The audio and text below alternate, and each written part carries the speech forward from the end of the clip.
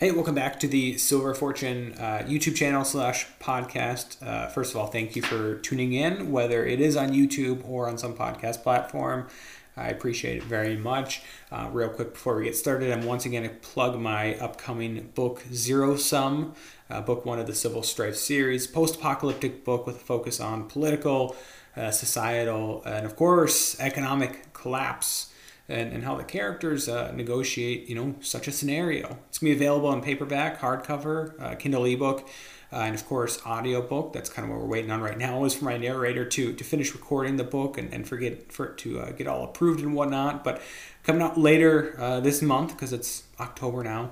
Really looking forward to it, and I think you guys will really, really enjoy that. But of course, I'll keep you updated on the exact day in which it's going to be published. There's a link down below in the description if you want to check it out right now on Amazon.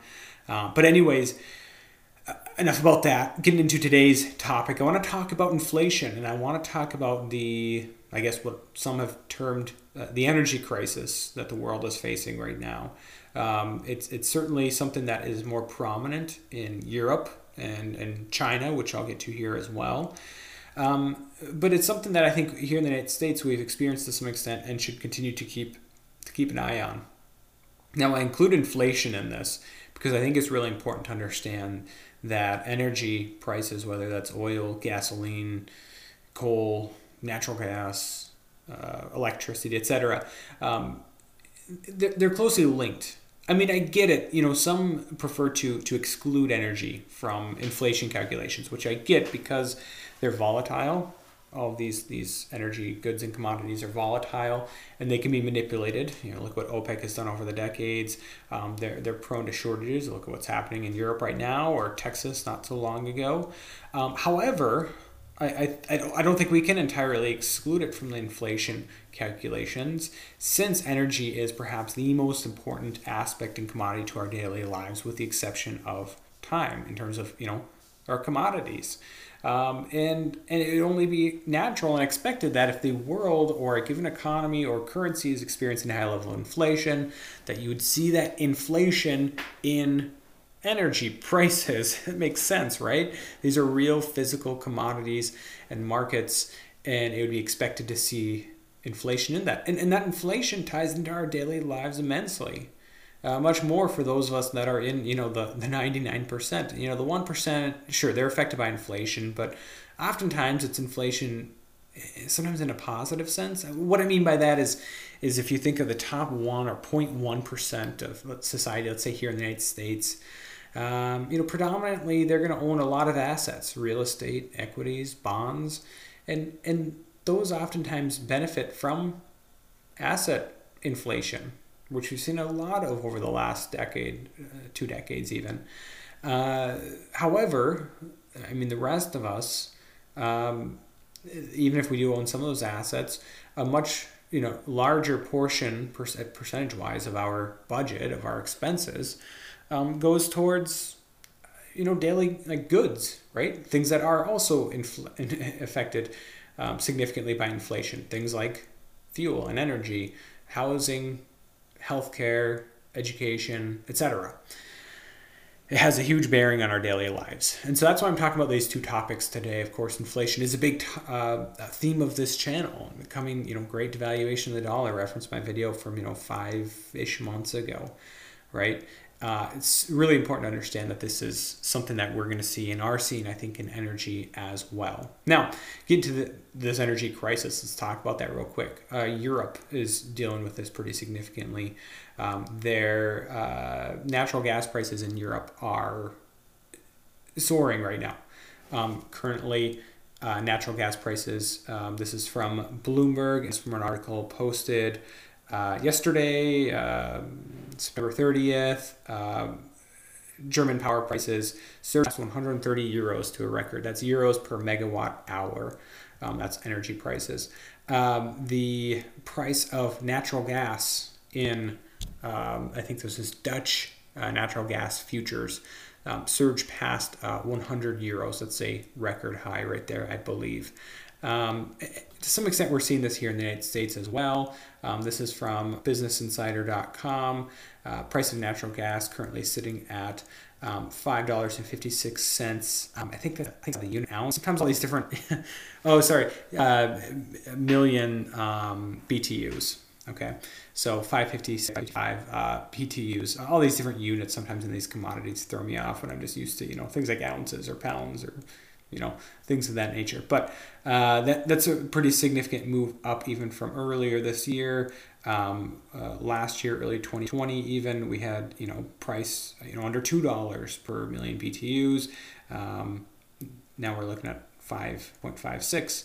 Let's see here. I think that's what it is. MMBTUs. I would assume that's the unit here. Anyways, moving past the unit, just looking at the price here. That's a pretty significant, similar to the peak that we saw in late 2018, similar to what we saw back in early 2014, late 2013. So not crazy high here in the United States, but certainly again over in Europe, very high, right? Very high prices overseas. And part of that is the result of less flow of natural gas into predominantly from Russia. We could blame this all on Russia. Maybe that's not necessarily fair, right? But Europe is heavily dependent on Russian, natural gas, and the flow into Germany, into much of Europe, has dropped pretty significantly in recent weeks, recent months. That's a problem. In fact, one of these articles here, I think it was Al Jazeera, reported that European storage sites are just under 75% full. Sounds great, right? Just under 75% full. That's the lowest level for this time of year in more than a decade, per Al Jazeera, which makes sense. It's October. As they go on to say, inventory withdrawals typically start by the end of the month, depending on the weather. So, of course, you build up inventory as you head into winter when you need to use more natural gas to heat houses and whatnot, heat businesses. Those inventories fall. Really low levels of inventory. And of course, prices have been going up because of that. In fact, one of these, this is quoted as, this is Andreas Gandolfo, leader of the European Power Team at Bloomberg NEF. Gas can go as high as it needs to knock demand out. For some European industries, gas has become too expensive for some, including us. We have gas heating at home. It can probably go a lot higher before the decision to switch it off. So at some point, right, what's the solution to this shortage is, well, higher prices, and then people just won't use it as much. At least that's his assessment. But again, these are heating your home kind of important. Of course, a huge strain if all of a sudden the cost to heat your home is doubled or tripled, and of course if you have some fixed contract in place, that's a huge problem for somebody along the line, whether it's your utility or someone else, right? This isn't only a European problem though. China has been dealing with some of their own power shortages recently. In fact, they've been dealing with some rolling blackouts across the country, some of which have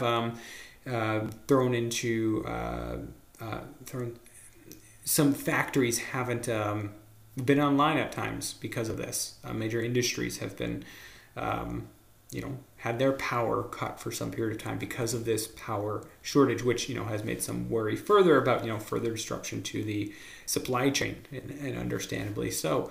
China went so far as to basically say, to tell their whether it's their utilities or whoever, we're going to secure power at whatever cost. We secure these energy resources at any cost necessary, which makes sense. If you're a socialist country like China, what is it, Hammond on Jurassic Park, spare no expense, right? Why not subsidize this? Why not pay whatever price? Because what's the most important is that our industry is kept going, our society stays intact, people aren't upset because their power is cut constantly or they can't heat their homes, etc., right? Major problem in China. This is important to watch. We're seeing it in other things as well. You see it in the price of oil, which has moved up pretty significantly in recent months, pretty consistently over the past year. In fact, the price of oil WTI in its 70s currently. Don't quote me on that. I've forgotten already. I quoted just minutes ago, but mid-70s. That's a pretty significant move up. Natural gas prices are on the rise. Uranium, although it's only a small cost of the actual cost of uranium produced electricity or uranium, nuclear produced electricity, has been rising pretty significantly. This is a problem, right? This energy crisis, and it should be expected.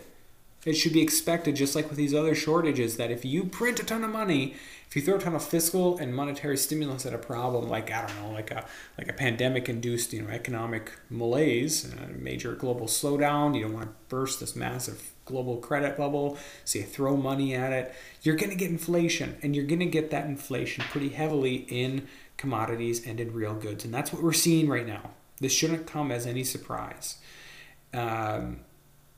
Of course, you'll see people say this is a regional problem for now, and maybe over the short term, this is going to be much worse in Europe or China than it is here in, let's say, the States, for I'm sure a variety of reasons that go beyond, just shortages or just regional considerations, right? But it's going to come here as well. This should be expected, whether it comes to energy prices, fuel, electricity, housing, basic goods, electronics, cars, a lot of those things that we're already seeing inflation and shortages in. And this should not be, don't fall prey to that whole argument of, well, there's inflation and then there's energy inflation. That's a different kind of inflation. I don't think, we should throw this out entirely, right? You can look at it and say, well, Russia's not sending them as much natural gas, or, let's say OPEC is going to manipulate the price of oil. Okay, I get that, right? But when you're looking at wholesale energy shortages across the world or in multiple major, economies and markets and regions, and we're not just talking high prices, but shortages in a variety of, fuels and energies, then maybe it's not just manipulation. Maybe we should just throw that out. Maybe we should consider that, hey, maybe, just maybe, all these irresponsible policies that have been going on for so long have gotten even worse over the past year. Maybe that's contributing to that. Just maybe, right? Or am I all wrong about this? Let me know down below in the comment section. I'd like to thank every one of you once again from the bottom of my heart for tuning into today's podcast, and God bless.